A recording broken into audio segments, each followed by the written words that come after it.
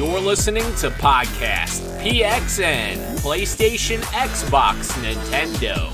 Let's do this. Hello, everyone, and welcome to Podcast PXN, episode 82. I'm Rashan, aka Ro, and today I am joined by Dan the Halo Man, Daniel Prindle. How are you doing today, Daniel? I'm here. I'm here. Fighting through the effects of COVID vaccine. So I'm glad that you're here, that you've joined us today, or else I would be doing this all by myself. Thank you for joining us. We're going to push through the COVID vaccine woes and get to you guys. Thank you, everyone, for joining us, listening, and watching live on YouTube, Twitch, and Periscope. Periscope's still working, apparently. We might be the last people to ever use it. At any moment now, it could just be shut down, and we would be the last people to stream on it. So we're making history here. So we're still on Periscope, so if you're on Twitter, you could probably catch us there too. We record every Wednesday at 8 p.m. Eastern on YouTube, Twitch, and Periscope, as I said. But just search up Podcast PXN, and you'll be able to find us. The topic of the show today is a bunch of Sony tidbits. We're going to be talking about their new focus on blockbusters, The Last of Us remake, Days Gone 2 cancellation, and just our thoughts around all the Sony stuff that seems to be going on that was talked about this week from the Bloomberg report from Jason Schreier. So we're going to talk about that later. Before we get into the topic of the show, we always start the show off with the PXN News of the Week. So let's go ahead and jump right into it. And the first story, we've got a little bit of an update. So last week we talked about TimeSplitters 2 codes being available in Homefront 2: The Revolution. And that was followed up by some kind of sad news that the codes had been lost. So even though it was in the game, we weren't able to access it. But this week, we've got some good news. The codes have been found, and it's accessible. Like, people, if you have Homefront: The Revolution 2 sitting somewhere, you've got a fully playable native 4K port of TimeSplitters 2 in the game as well. So, as you may know, you may have to play a little bit more of Homefront: The Revolution to get to that point, which may or may not be a good thing, depending on who you ask. But you've got TimeSplitters 2 as well. So, Daniel, I know when you heard about this was some exciting news. How you feel now that you can actually play it? Yeah. So I saw the news and I was like, oh, yes. So this dude commented on that post where the developer said, well, I don't know what the code is anymore. And they posted the codes and I was like, yes, please. So then I looked on the Xbox store, and Homefront: The Revolution was actually on sale for $6.99. So I bought it for $6.99. And then I loaded it up, and then I was like reading through the codes and what you have to do, and I was like, shit, I have to actually play Homefront: The Revolution in order to get to the point to enter these codes. So I did not do that. I started the game up and looked at the title menu, and I'm like, okay, I don't want to do this. I have a huge backlog of games that I would rather play than Homefront: The Revolution. And so that's where I'm at right now. But I would love to play this 4K port. Maybe they'll put in a patch or something where we can access this from the menu. That would be great. Yeah, that would be awesome. So, judging by that, you're not going to go back to that anytime soon. Yeah, at least to get there. How far is it? Do you know? Like, how much Homefront do you have to play to get to that point? I think from what I was reading from people, it's like halfway through the game, which I'm like, oh, okay. Gosh. Okay, I understand then. That's rough. Maybe I'll go back to it at some point and turn it all the way to easy and just try to power through it, but I don't know. Well, I don't own Homefront: The Revolution, but $6 seems like a pretty good price to pay for TimeSplitters 2. Yeah. But obviously there's another price you have to pay, which is you have to play the game you just bought. But yeah, that's pretty cool. I'm glad that the codes are there for anybody who is brave enough to sit through half of Homefront: The Revolution to get to that TimeSplitters 2. So that's great. I'm glad that it is available now. But moving on to the next story, kind of a funny one. I'm not sure if you may have seen gameplay of this yet, Daniel, but there's a ridiculous Super Smash Bros. Ultimate ripoff. It went a bit viral because of how shameless it was. I'm going to read from Game Informer before I talk a little bit about my experience with it. So mobile ripoffs are absolutely nothing new. And 9 times out of 10, they are beyond hilarious. Sometimes they can be a little bit subtle in their mimicry, but this Super Smash Bros. Ultimate mobile ripoff is anything but subtle. Because of this outlandish lack of shame, this particular bootleg has gone viral. So we've seen it, like the article says, we've seen it with Fortnite, we've seen it with Pokemon, we've seen it with Among Us, but now we're seeing it with Super Smash Bros. Ultimate. And I watched a couple minutes of the gameplay, and it plays more like Diablo, if anything. Like it has the camera angle of Diablo, and you're playing as Mario walking through these worlds. You like start in an area, and then you walk across the screen, and then the camera shifts. You're in a different part. So kind of like Diablo in that sense. And then Goombas will come out, and you attack them as Mario, basically.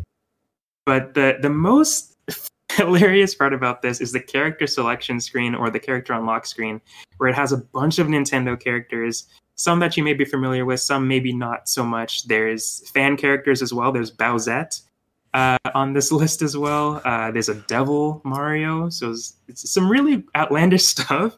But the most hilarious thing about this is what the characters say when you select them or hover over them. Just like a lot of fighting games, when you select a character that you're about to play, as they go like, let's do this, or they'll say some weird one-liner, right? Yeah. They're doing that with a lot of the Nintendo characters, but it's hilarious because they're not the original voice actors, obviously, but a lot of characters in here don't actually talk, like Kirby or Link, but they have voiceover for some of those characters. So one of Link's voice lines is, "I don't like to talk much." But I'm not doing it justice because you have to watch it. It's hilarious what they say. Kirby is another one. He says, and this is how he sounds. I'm going to try to do my best Kirby impression for how they do it in the game. "I can't be separated from eating or sleeping." And as you may know, Kirby doesn't say anything. He makes some weird alien sounds, but he doesn't say that. But my favorite one is Donkey Kong. This is what he says. Oh, no. "Do you have a banana butter pie?" I don't know if that's a reference to anything in Donkey Kong. Like, is banana butter pie something in Donkey Kong? I don't know, but I know he doesn't say that. So, it's crazy. And I don't know how this is still a thing because it came out 4 months ago. Yeah. And Nintendo is so quick with shutting stuff like this down, especially fan-made stuff. They're so quick to just shut that down. But this is still up. You can still download it, I think. But I don't know. What do you think about this story? If you've seen it, or if you're looking at it now, it's nuts. I saw a little bit on this, and then I was just like, "Wow, that's weird," and I kept going. But now, like as you were talking, I was playing the video of the sounds, and I'm like, "Oh my gosh, what is happening right now? This is insane." They sound nothing like they didn't even try to Exactly. Yeah, like.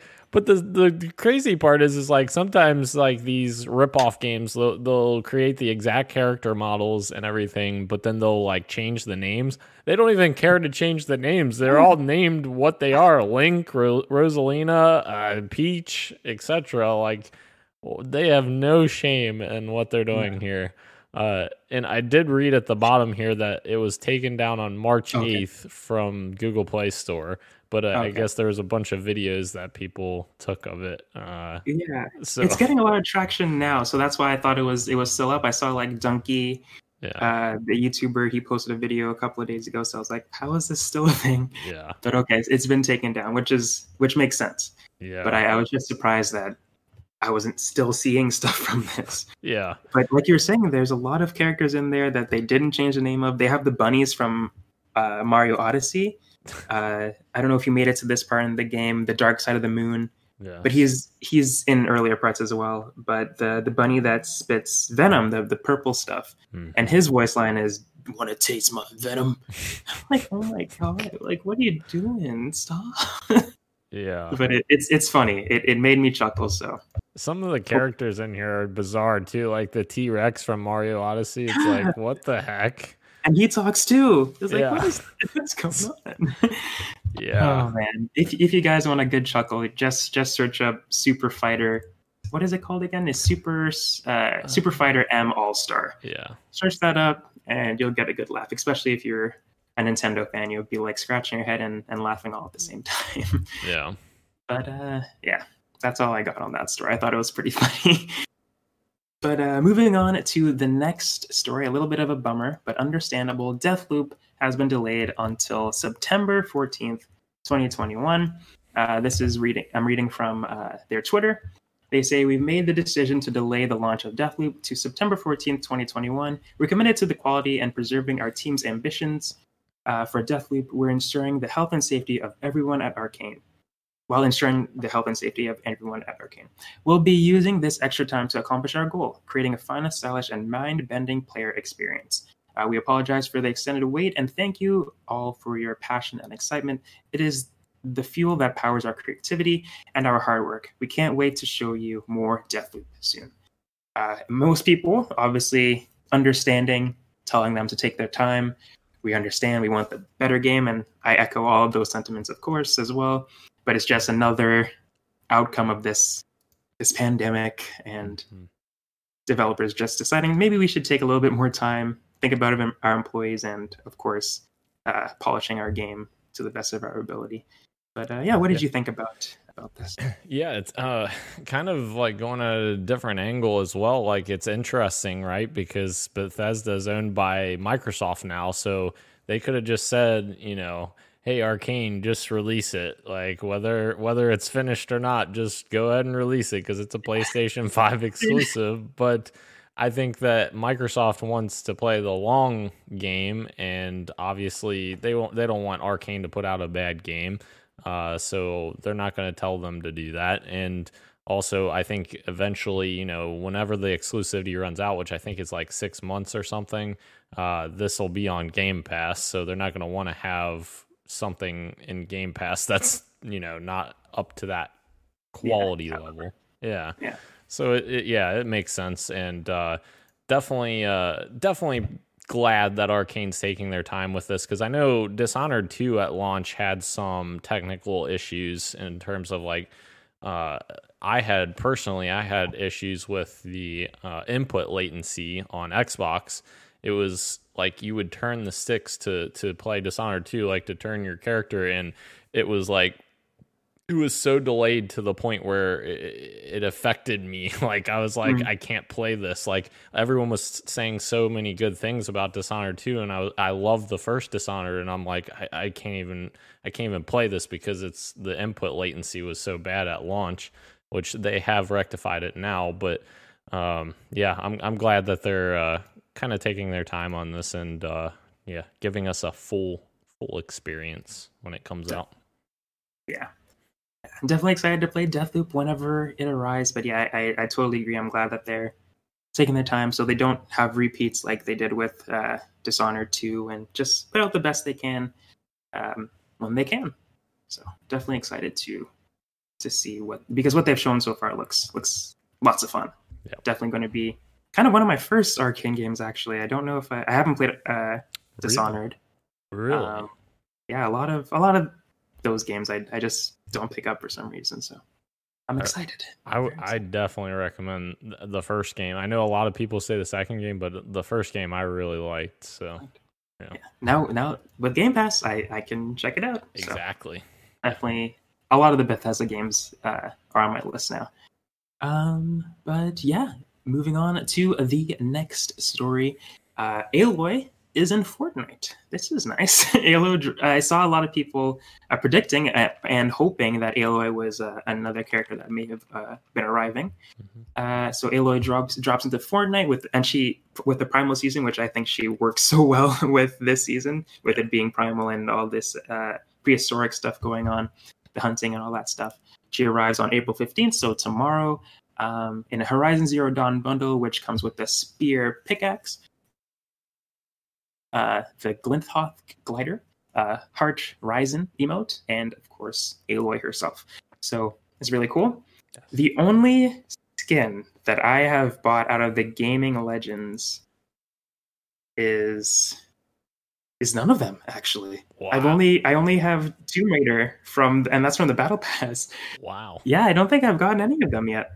Wow. And as much as I'm excited for people to have Aloy, I don't know if I'm going to buy Aloy either. Wow. Actually, yeah.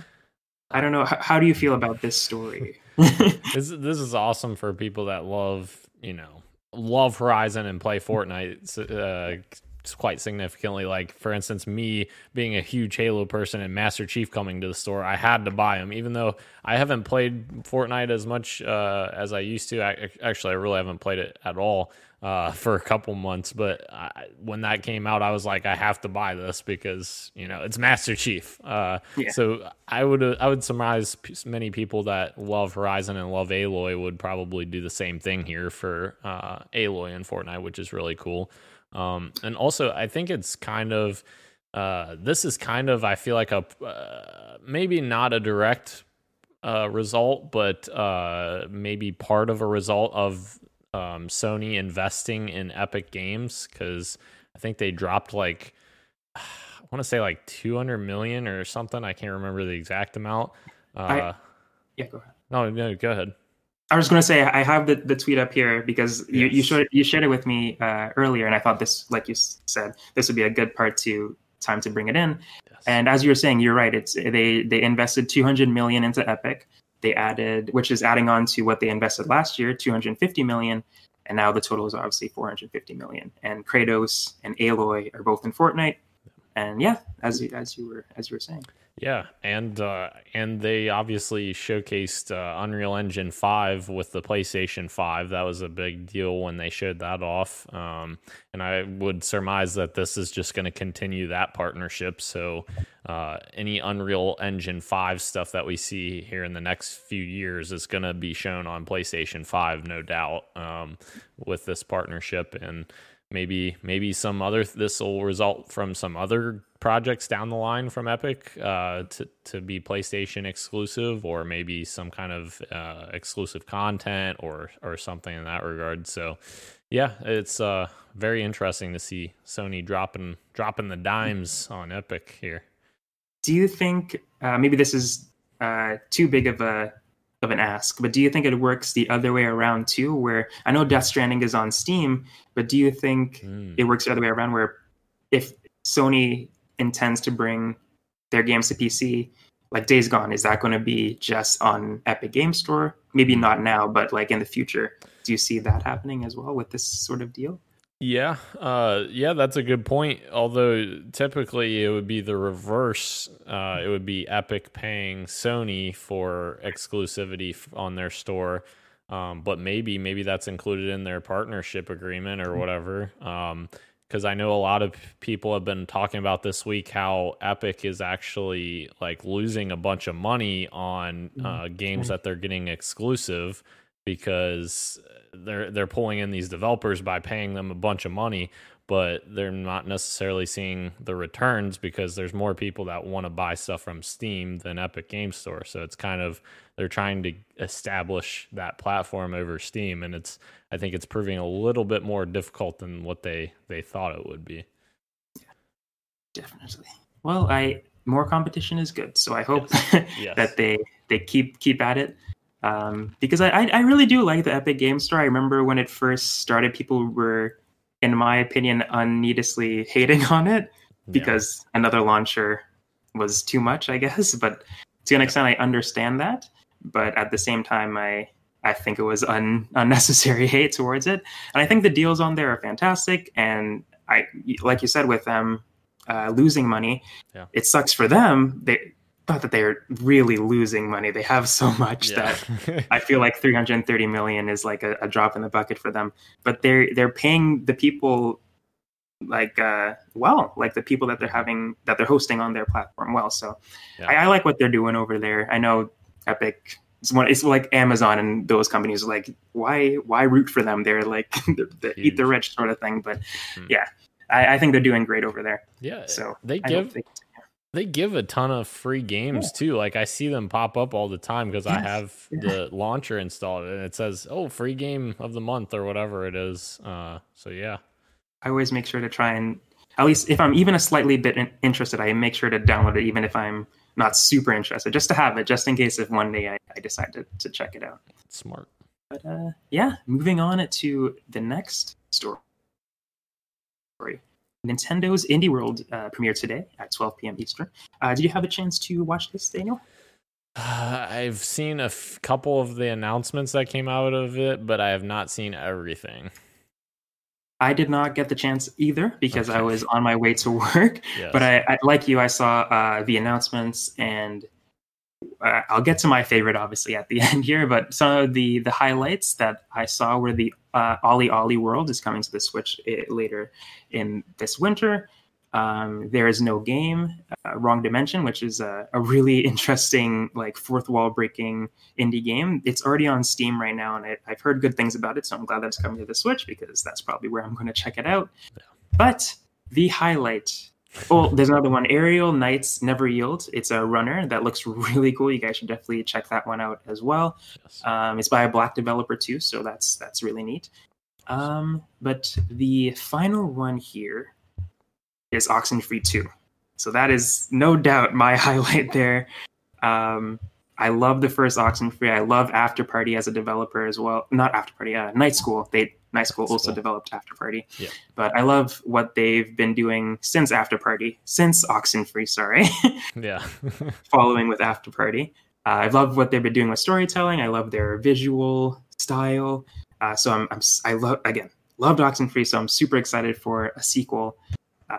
Because they've been kind of teasing it for a while now. They like their I forget what it's called, their scavenger hunt, but it's in the real world, not ARG, but maybe scavenger hunt is the right word that I'm looking for. Geo is it, or yeah, Yes, geolocation or whatever, or something like that.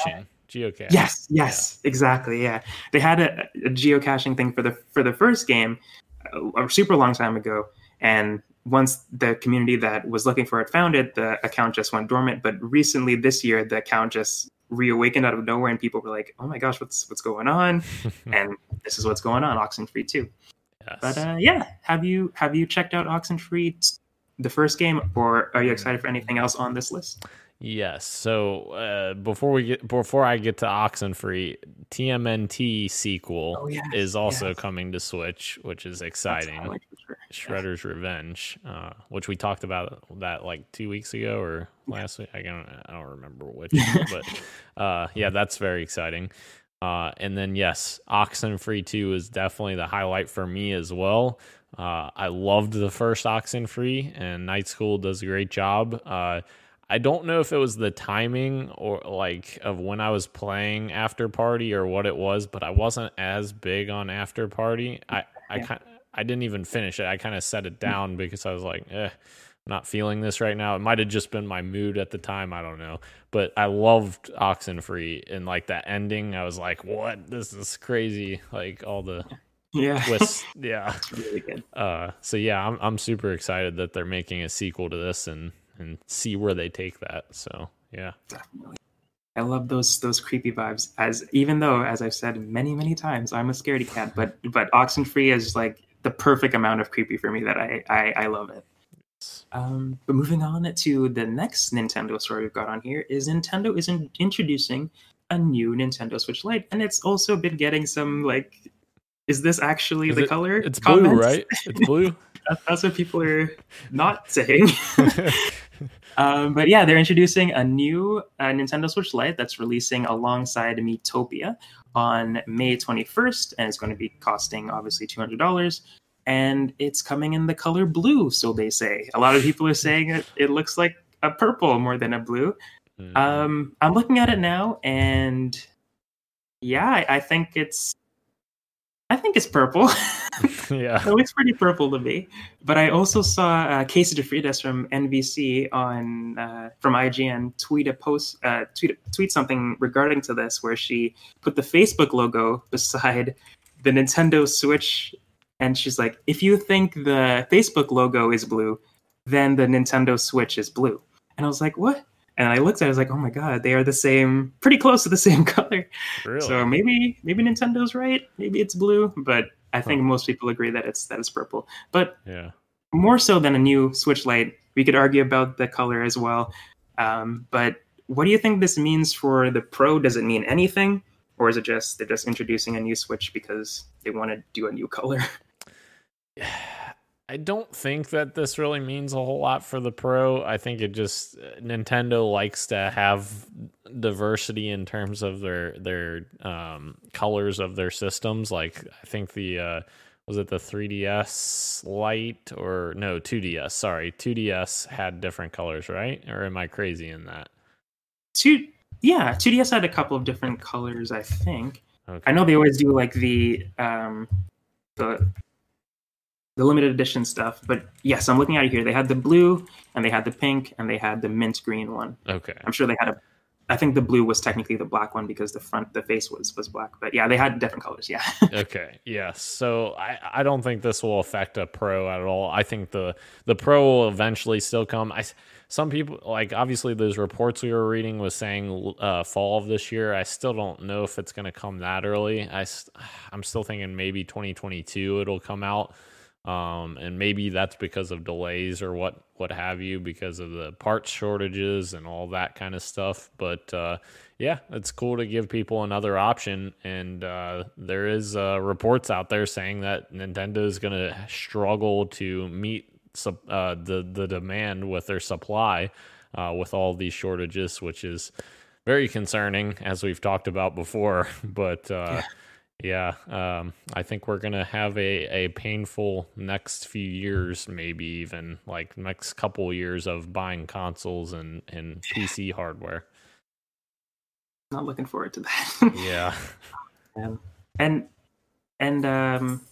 this year has been, as we talked a little bit about the indies and now Nintendo, it's been, for me so far, it's been a lot of backlogging. I'm catching up on a lot of games, even going back to games that I love just to revisit them, because there's not a lot. There's not only is there not a lot coming out, but everything's being delayed. And yeah, I just find myself going back to a lot of old stuff right now. We'll talk about it in the games that we're playing, but yeah, it's been a weird year so far. So was 2020, but for games, it's definitely been weird. And I feel like indies are gonna have to show up a lot more because the AAAs are kind of taking a back seat right now. Yes. I hope Nintendo can produce a Pro later this year, because I would really like that. Yeah. Yeah. Agreed. Not that I'll be able to get it because of what we're saying, but yeah, I really hope that we see it at least. Yes. Agreed.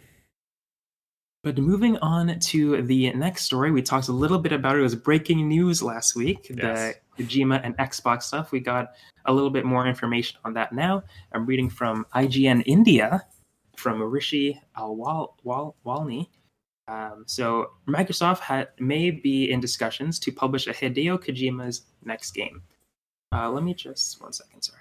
Okay. I thought I had a different link. I was just making sure that I had the right link before I started reading this. Sorry. No, you're good. After the Metal Gear creator moved on from Konami, his next game, Death Stranding, was published by Sony on the PS4 and eventually found its way to PC via 505 Games. Now it seems that his next game might be on the Xbox Series S and X and PC. This information surfaced courtesy of GameSpeed in a story surrounding the developer of recently announced PS5 horror game, Abandoned. So a lot of people saw this game Abandoned and thought, is this a Kojima game? Because there's not a lot of information surrounding the studio. So maybe people are like, oh, did Kojima shadow drop this? Did he make this? And then Jeff Grubb came and wrote about it, saying that it's not a Kojima joint. And he knows this because Kojima is in talks with Microsoft about publishing his next game. And that sparked, obviously, a lot of talk about, oh, whoa, Kojima's working on a new game? Oh, whoa, he's working with Microsoft on a new game? Obviously, that's a big deal because Kojima has been working with PlayStation for quite some time, be it with Konami and stuff like that. Yeah. But and as well, Phil Spencer had referenced a potential deal with the little Kojima Lupus doll. I keep forgetting the name. I always bring it up, but I think it's a Lupus something. Yeah. But the astronaut character that is also the logo for Kojima Productions was in the background in his Zoom call or something. So a lot of people think that he might be working with Microsoft, which I am totally down for. I see nothing wrong with that. I love to see Kojima just go wherever he wants. I would love him to have the freedom to do that. But what do you think about this story? Do you think this is a happening? Yeah, I don't know if it'll happen or not, but it'll definitely make things interesting, because I know there's a lot of rumors out there right now that Microsoft is working on some big third-party exclusives. So maybe that would be one of them, Kojima Productions. There's rumors swirling around that there's other stuff coming this year that they haven't announced partnerships with, which would be interesting to see what that ends up being. But as far as Kojima, the only thing I hope for is I hope for a game that's closer to Metal Gear Solid 5 than Death Stranding for me personally, because Death Stranding just never clicked with me in terms of like what it is, because it's very much, it seems like it's very much like essentially like a package delivery game. Am I crazy in saying that? No. Okay. So like I'm just looking for something, you know, with more substance from Kojima. Like Metal Gear Solid 5 was so good at freaking action, tactical, espionage goodness, and everything was so good about that. Like attaching the little balloons to your stuff and seeing it fly up, that was so satisfying.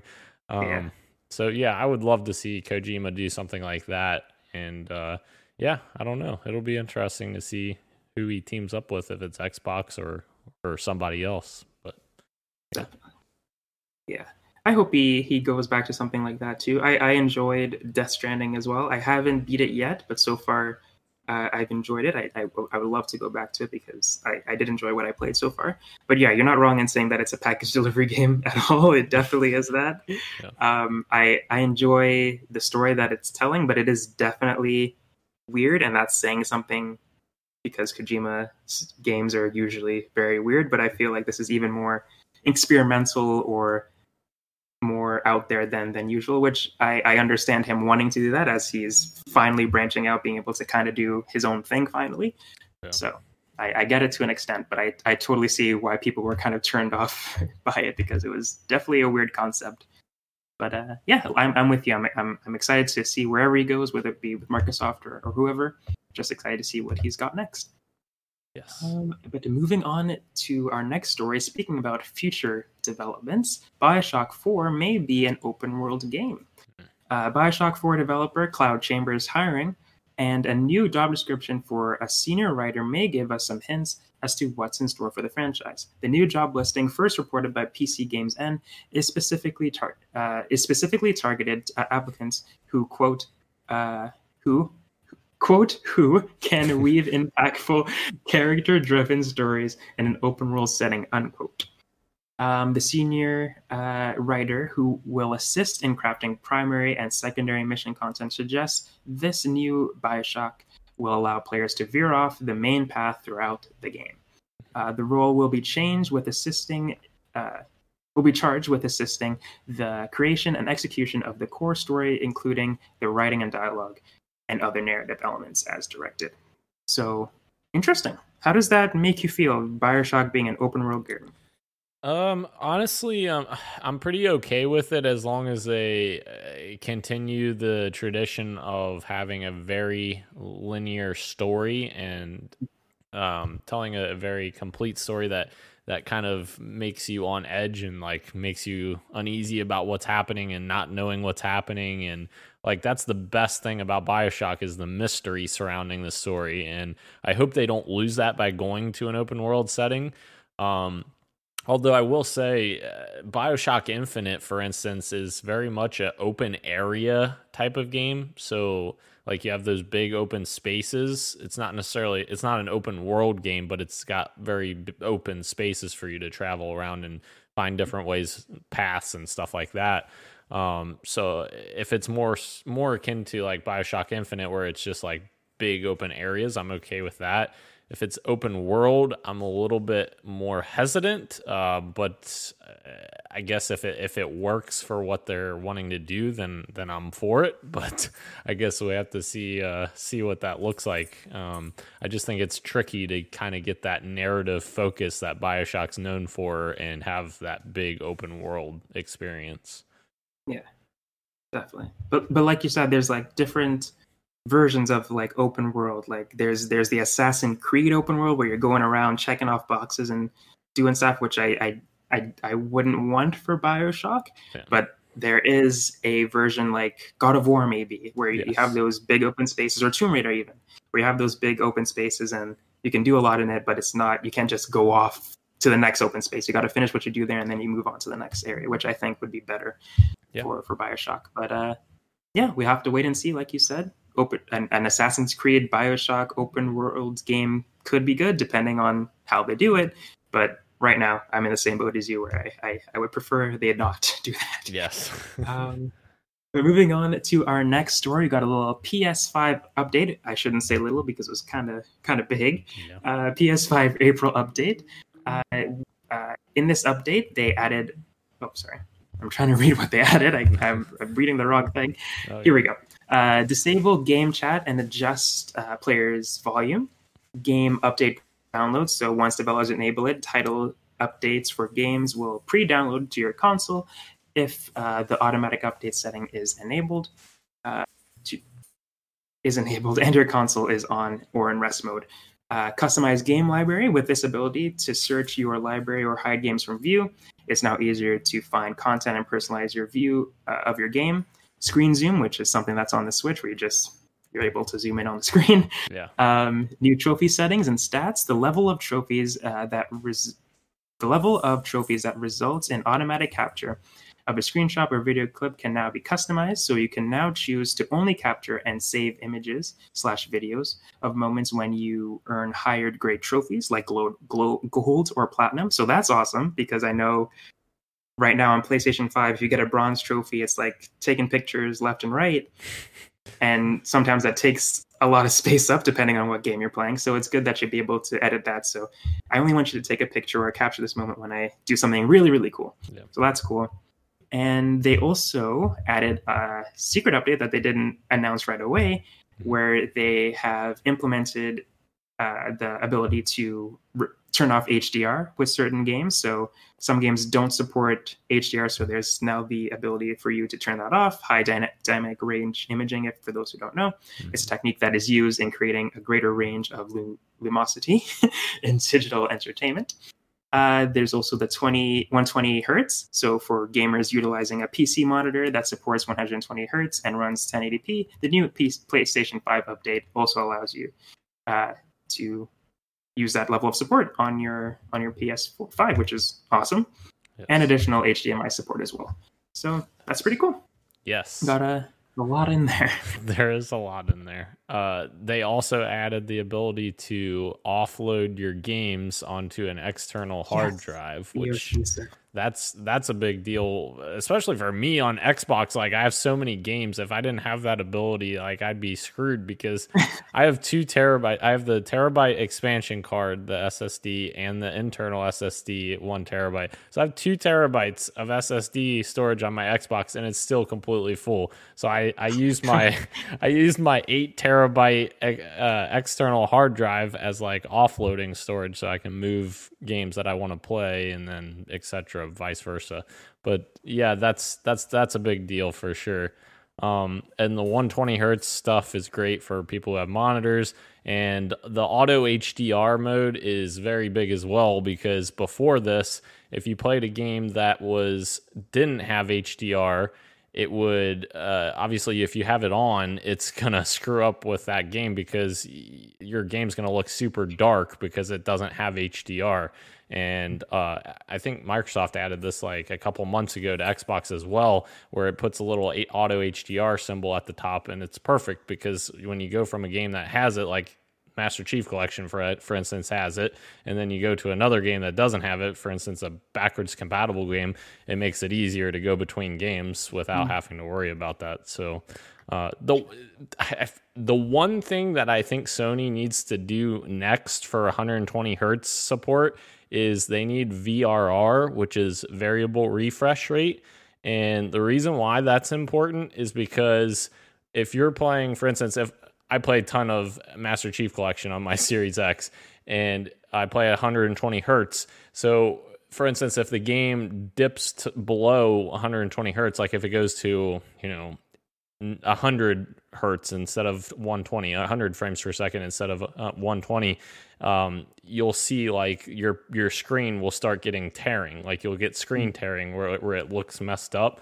And variable refresh rate fixes that, because what it does is if your game's running at 100 frames per second, it'll match it at 100 hertz on your monitor, so that you don't have, that mix up and that issue. So that's one thing that they need to add pretty soon, I think. That'll be good. Hopefully they do. Because we weren't expecting, not that, to my knowledge, we weren't expecting the 120 hertz stuff and the HDR stuff. Yes. So hopefully in the next update they surprise us again. Yes. That'll be great. Yes. But moving on to our next story, a small little story that I thought was kind of cute. The Pokemon Snap is going to have some stores in Japan. Hopefully that happens in America too, or convenience stores in Japan are going to be offering a new Pokemon Snap printing service. So I believe back in the day this was already a thing where the original Pokemon Snap, I believe you were able to go to like a Blockbuster or something where you're able to print off your pictures. Oh. I think. I may be getting that mixed up with something else. But I think that was a thing. But regardless, it being a thing now is really cool. So starting April 30th, Lawson convenience stores across Japan will offer a new Pokemon Snap printing service that way players can print off their favorite Pokemon photographs. And I can't imagine being a kid in Japan and just going to town, man. It just sounds awesome. Being able to take your pictures out of the game and just not on a flimsy 8x11 prints off on like letter paper. I think this is really cool. It's going to cost super cheap. It's like $2.30 to do it. So I hope this comes to America. I think I would honestly take advantage of this, go to my local Staples and just print off some really cool Pokemon posters for literally $2, get a new Pokemon merch. So I thought this was cool. Are you excited for Pokemon Snap at all? Or yeah, what do you think about the story? Yeah, Pokemon Snap is something I've talked about this before that I enjoyed back in the day. And nowadays, like, I was excited when they announced it, but now I'm like, it's literally a picture taking game. I don't know if I will even. I don't know. Yeah, I am happy that they are finally delivering on a sequel for this that people have been wanting and demanding for years. But this is a really cool feature, actually, printing out your pictures. It's very smart. And I looked it up while you were talking, and it was actually you printed at Blockbuster. Yeah, on the old one. That's pretty cool. I did not know that.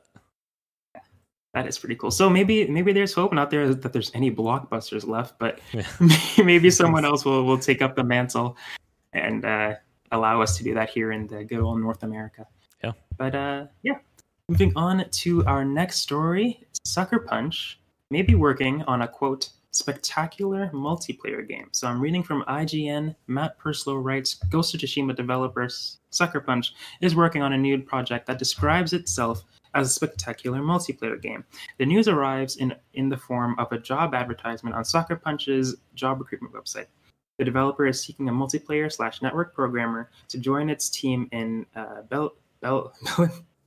Bellevue, is that correct? Washington? Yep, Bellevue. Bellevue, Washington. Quote, our talented multiplayer designers create awesome game team experiences, and you'll be pivotal in bringing that creativity to life in a spectacular multiplayer game, reads the job description. So I love Ghost of Tsushima. I love Ghost of Tsushima Legends. A lot of people love Legends. So them working on a multiplayer game definitely excites me as to what they could be working on. What do you think about this story? Yeah, it's definitely very interesting, and actually it kind of goes against what I was going to say for our topic of the show, because I'll allude to it, but I was thinking that Sony was kind of cracking down on anyone wanting to create a multiplayer game, because almost all of their games are single-player, story-based games, so it is interesting that Sucker Punch is working on a spectacular multiplayer game, and you have to assume that this is an addition to Ghost of Tsushima's sequel, because, I mean, that did so well. I would be surprised if they didn't do a sequel to that. So maybe they have a small team making this multiplayer game, separate team. Similar to like Ninja Theory, they have their main team working on Hellblade, but they also released I forgot the name of the game. Ninja Theory's game. I can't think of the name, and that's the bad news about it because it didn't do that well. Multiplayer game. Bleeding Edge. Right. Yeah. So it is interesting that they're working on a spectacular multiplayer game. I'm interested to see what that actually ends up being. So, Curaecraft put into the Twitch chat, Blockbuster for the win. Yeah, that's right. Blockbuster. Buster for the win. And we're going to talk a little bit more about that in the topic of the show. Yes. Before we get into that, talking about the games that we're playing. Yes. Daniel, what have you been playing? Well, of course, I've been playing Season 6 of the Master Chief Collection.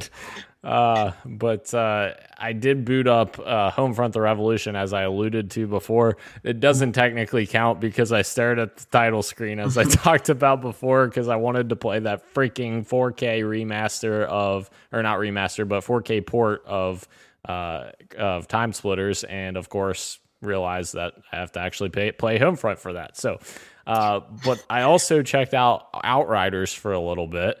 I downloaded that over the weekend and played for like an hour or so. So I understand why people are excited about this game and like why people love it, but I don't think it's something I want to play right now because it's very much like a Destiny-esque game because it's a time grind. Like I can already tell an hour into the game, I was like, all right, this is going to be a grind. And I was like, all right, I need to set this aside. I have a grind of my own right now with Master Chief Collection. They continuously keep adding stuff, and I can't stop playing it, which is my own problem. But but yeah, I totally understand why people are enjoying Outriders. It's a lot of fun. The gameplay is a lot of fun. The guns feel really good. And it's almost like I would almost call it like a Destiny knockoff, and that's not to say like a bad thing. It's not completely like Destiny, but it's like a cheap knockoff, I guess I would call it. But yeah.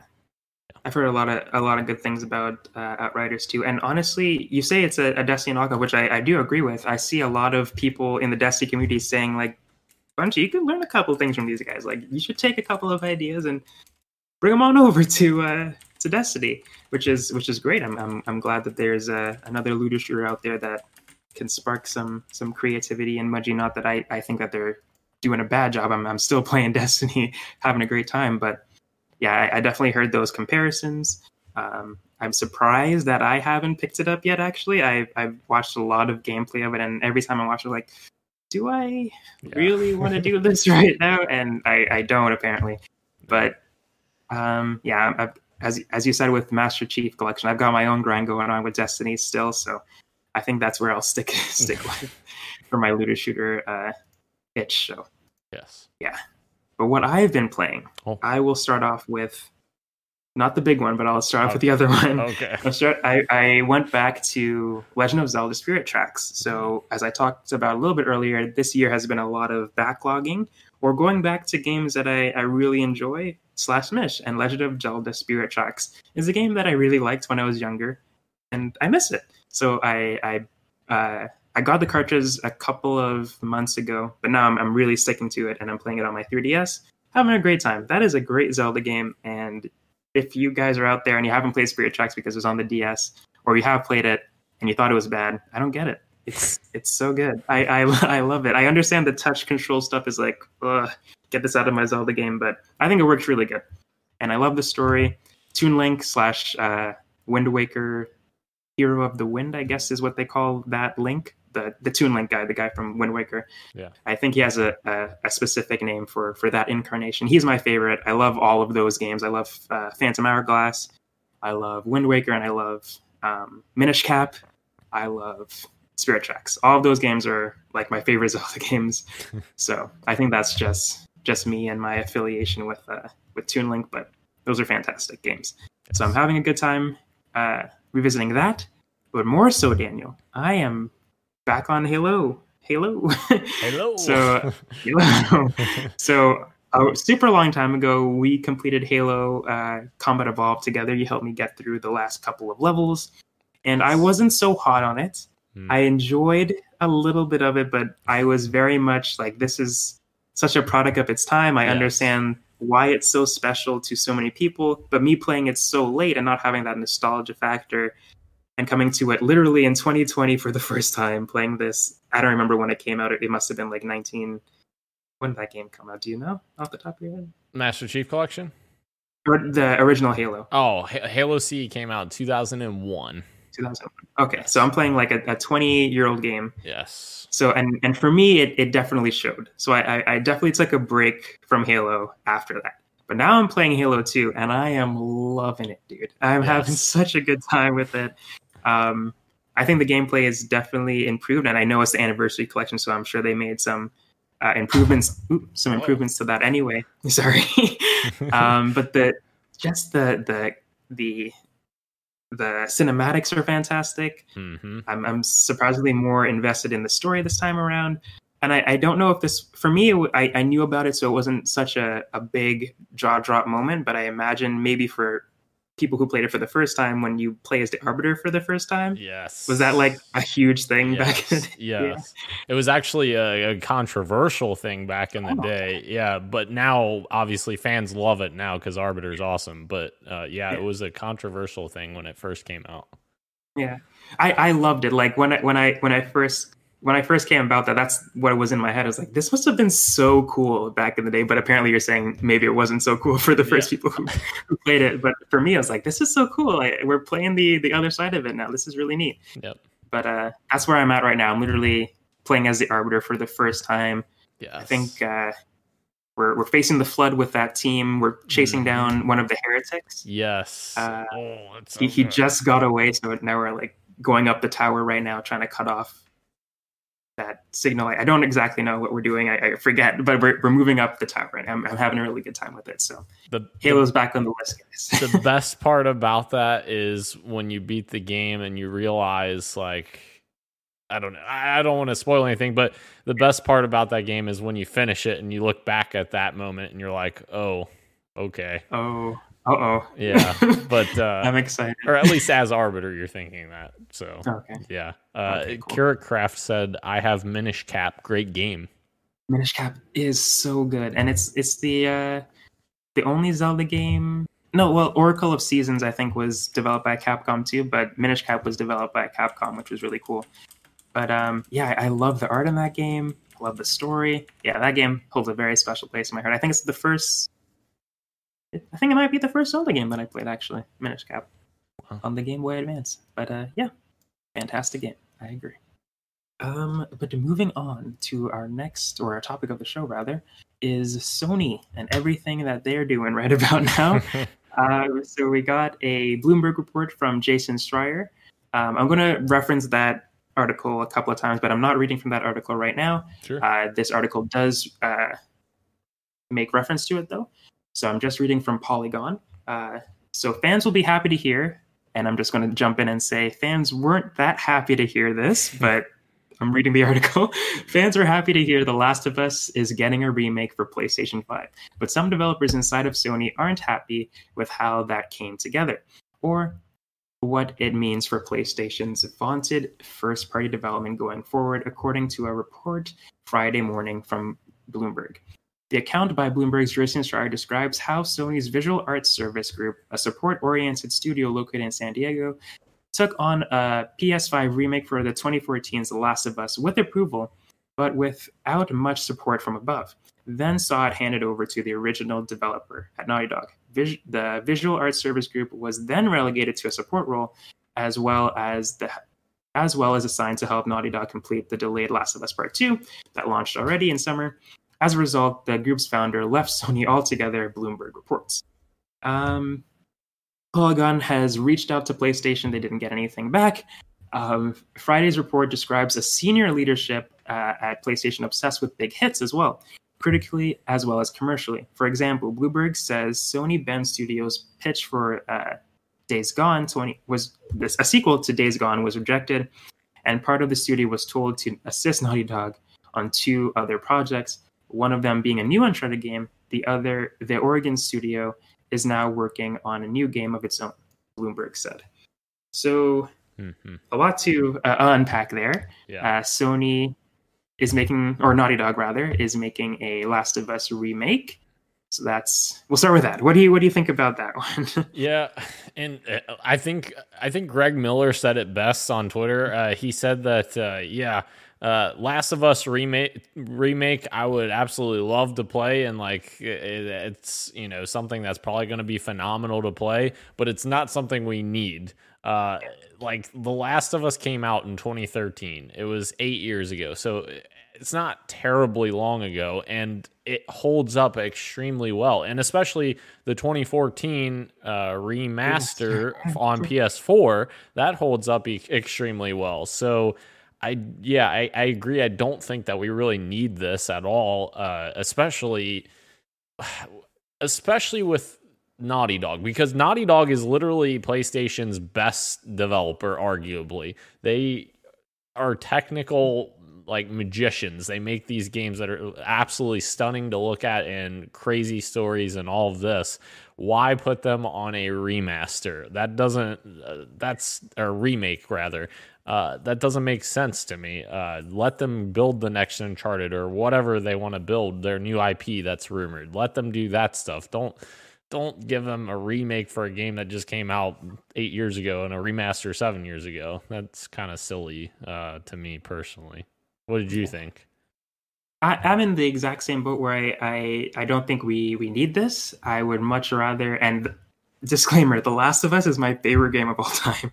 I love that game. I've gone back to it many, many times, and I just don't think that we need it. And I think Naughty Dog would, like you said, much rather work on something else. Yeah. I think there was actually a story that came out earlier today where it said that they wish that they were working on a Jak and Daxter, but they're not. Yeah. A couple of people working at the studio were like, I wish we were doing that instead of The Last of Us. And I was like, we do too. That would be so good. Yeah.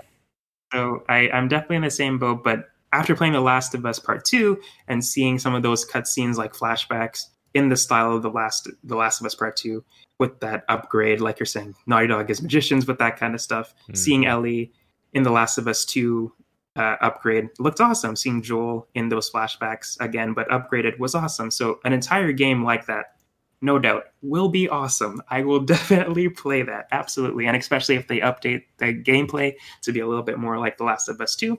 Yeah, totally. But The Last of Us is so accessible. It's like it's like you said, it's on the PS4. You could play it on the PS5 if you want to. It's got a remaster. It doesn't make sense for them to do this. But talking about stuff that doesn't make sense, we can also talk about their cancellation of Days Gone 2. No, and now they're before you say that, Craft does say ditto, but I think The Last of Us 2 bumped the first one for me. Okay, so I think she's saying Last of Us 2 was higher on her list, which is interesting because Last of Us 2 is controversial in some people's eyes. But yeah, interesting. I understand. So, like, it bumped it higher on their list. Like after playing The Last of Us 2, you thought more of The Last of Us. I think that's what they were saying. Yeah, I'm not. Okay. Yeah, I see you. I see that. I understand. I definitely took the story a little bit differently after playing The Last of Us 2. Like looking back on the events that happened in The Last of Us, I look at those events differently, definitely. But The Last of Us has always been my favorite game. Yeah. Said, yep, Last of Us 2 is my number one game. All right. Oh, there we go. Wow. There we go. All right. I love The Last of Us. Powerful words. You should play it, Daniel. Yes, I need to. I'm just so mad about what they did. Yeah, but anyways. Yes. But Days Gone 2 being canceled by Sony and them now working on The Last of Us remake and something else. So a lot of people, when they saw this news, like, we rather Days Gone 2 than The Last of Us remake.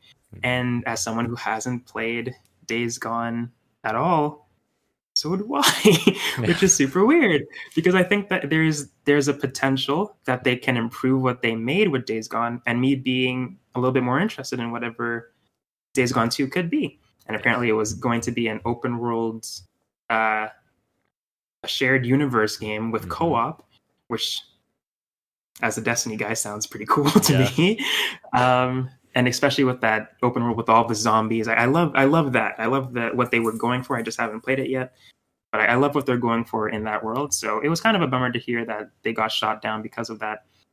But yeah, what did you think about that? Yeah, I was in a discussion with one of my friends on Twitter about this because he's a big Days Gone fan, and he keeps trying to get me to play it, and I haven't had a chance to. I own it with the whole whatchamacallit, the play at or whatever that free thing. And the PlayStation Plus. Yeah, the PlayStation Plus collection. That's it. Yes. And I haven't had a chance to play it yet, but he was telling me, well, I think it makes sense that they're not, Sony's not letting them do this because this doesn't sound like a sequel. I'm like, but Sony Bend, I feel like would be the best person to know what their sequel would be. Like, I personally, I don't think that the publisher should necessarily make the creative decisions for the studios. So like if Sony Bend says, hey, Days Gone 2, we want to do like a shared universe and co-op and all this stuff, I think you should support them and say, cool, let's see it, see what it looks like, instead of, Sony shooting them down and saying, no, we're not going to do that. Or I don't know if it was necessarily that they shot them down for, or just the general idea of a Days Gone sequel, because the first one didn't really sell that well. But it is interesting nonetheless, because like you, this did sound very interesting, and it sounds like it would have been like a more polished State of Decay, like that kind of experience, which I like State of Decay, don't get me wrong, but it's not very polished. It's very rough around the edges. But it is kind of disappointing that Sony Bend is basically being told, nah, you're going to work on something new instead, but we'll see. Shall see. And the kind of rounding it out, we have another topic after this one concerning Sony, but the move to blockbusters, their focus on blockbusters, not supporting games, or I shouldn't say not supporting, but just focusing more on games like The Last of Us, like Uncharted, like God of War, stuff like that. And maybe we'll get less games like Knack. Not that we want more games like Knack, but less games like Gravity Rush, or even stuff like that. How did that make you feel, especially on the heels of closing down the PlayStation 3 store, just like getting rid of all those games? But I feel like they're only going to go get further left behind if they continue down that path, because of how successful Game Pass has been. Because Game Pass has so many games on there, and it's such great value, and you're getting those big AAA first-party games. You're getting AAA third-party games like Outriders. You're getting indie stuff in there. You're getting all kinds of content in there. It's not just, catered to one thing. And I feel like Sony is going to struggle to compete with that down the line many years. Obviously, they're doing fine right now. It's not like, they're still leading the pack in terms of console sales and all of that. But I feel like if they don't adjust themselves to this new market, I feel like subscription services are kind of the new standard, I guess, and Game Pass is showing the value. You as a competitor have to show something that's going to compete with that. Like, even if you think that your games are on another level than what Microsoft is putting out, you still have the value factor, right? Because you have hundreds of Game Pass games for this price, or you can pay $70 for each one of these games every time they come out. So it is very interesting. I don't know. I'm not sure how Sony's going to do with that strategy moving forward. Yeah. I don't. Obviously, they haven't been doing this entire time, but blockbusters seem to work for them, right? Like that's the reason why so many people move to PlayStation, is because of those games, and they're like, oh, The Last of Us, I gotta get a PlayStation. Oh, God of War, I gotta get a PlayStation. So they're like, oh, this is working for me. Let's just do that. Let's just do a lot of that. True. And maybe that'll work for them. But it is a bummer for, I think, people like us, or for most gamers, honestly. It just means, I don't know, it means stuff like Days Gone 2 won't happen. It means stuff like that we're going to see less of from PlayStation. which I think is a bit disappointing. But at the same time, I love the PlayStation blockbusters that they have put out so far. So more of that obviously isn't a bad thing, but it's just the erasing of the other stuff that kind of bums me out instead of having both. Yep. But yeah, definitely a bummer. But we will have to wait and see how that goes. And I agree. I think it's going to be interesting to see how they compete with Xbox doing this. Mm-hmm. And it's definitely going to be easier to tell them apart. Not that it was hard before, but it's you're going to find those people who moved to Xbox because of this, or vice versa because of these moves. So absolutely, I'm slowly becoming more of an Xbox, more and more interested in Xbox being my first next gen because of stuff like this, because of Game Pass and stuff like that. Deciding on, and it being so affordable as well, because of stuff like this. So we shall see how it goes. Sure. But moving on to our final Sony story. Sony plots big PlayStation push into mobile gaming. Sony is plotting a big push into mobile gaming with the biggest PlayStation games key to the effort. A joint advertisement for head of mobile PlayStation Studios SIA reveals plans for the successful candidate to focus on successfully adapting PlayStation's most popular franchises for mobile. So PlayStation has done stuff similar to this in the past with Run Sackboy Run, Uncharted Fortune Hunter was a AR or a top-down puzzle game, sorry. And they did an AR app for God of War called Mimir's Vision, I think. And yeah, I don't know. This is interesting. I don't know how to feel about this. PlayStation's biggest hits coming to mobile. I like what this is not Sony, but I like what Square Enix has been doing with Final Fantasy. I think they did some really cool stuff with bringing those games over to mobile and making those games either not a dumbed down version. Sometimes it is a dumbed down version, but sometimes they do a really good job of bringing that over, completely reworking it from the ground up and just making it more accessible. They did it with Final Fantasy 15. They've done it with 7, and I think they're doing it with 7 right now, actually. Yeah.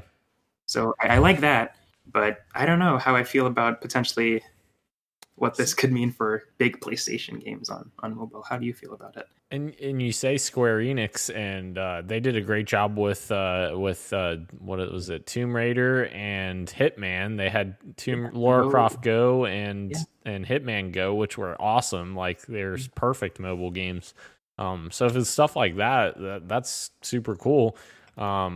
If it's anything more than like just your, a game that's built for mobile, then I'm not sure how successful it'll be. Obviously, Nintendo pushed heavily into mobile and released Super Mario Run and then Mario Kart and all of that. And I don't think it really did that well for Nintendo because they've now started to pull back from that stuff. I think they've said now that they're not going to go into mobile as much anymore. So it's almost like Nintendo is pulling out and they're going in, which is interesting.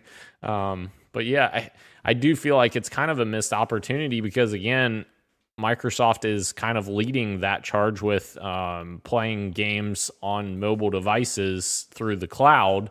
So you're still playing the full-fledged experiences on your mobile device, and you're not sacrificing, for a specific mobile game or whatever, what have you. Whereas Sony doesn't have that, and they're not, going for that. So I'm not sure how successful that's going to be, but if they put out some cool games like Hitman Go or Lara Croft Go, then that would be cool as well. So I don't know. Interesting. It is interesting. We have to wait and see. I played, you talk about Xbox having the full-fledged game just on the phone with cloud. And recently I played Persona 5 Strikers via remote play on my laptop. Yes. And that is a laptop. And it was still super laggy. And it was like, oh man, I can't play anything on this. Anything that I enjoy playing, rather, I would have to play like a super slow game. I couldn't, because of how laggy it was. So Sony needs to step it up in that category too, let alone what this could mean for their franchises on mobile. I'm not sure. When I read this, I immediately thought about Gears of War Gears Pop. Yeah. Yeah, so when that was announced and people were like, what is this? And I didn't even know it had come out. Apparently it had. Yes. And it's shutting down later this month. And I was like, yes. Sometimes these things don't work. Which, yeah, in Gears Pop's defense, it is a super fun tower defense game. I actually played early betas. I got into a beta for it, and I freaking got addicted to that for like months. And then, unfortunately, I did fall off of it. But it is shutting down as well. But yeah, that is. I didn't know it was. I didn't know you enjoyed it, and I didn't know. If you enjoyed that, I'm sure many other people out there did as well. But obviously, many other people probably fell off of it just the same. Yes. But I'm interested but timid. Yeah. Worry. But that's it for the topic of the show. That could be it for the show, unless you have something else to add. I do not. I'm gonna pass out after the show.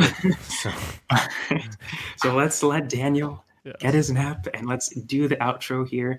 Thank you, everyone, for joining us both live on Twitch, on YouTube, and as well as listening on podcast services like Apple Podcasts, Google Podcasts, SoundCloud, Spotify, and Stitcher. Thank you, Daniel, and thank you, everyone, for listening. And until next time, later will be greater. Much love.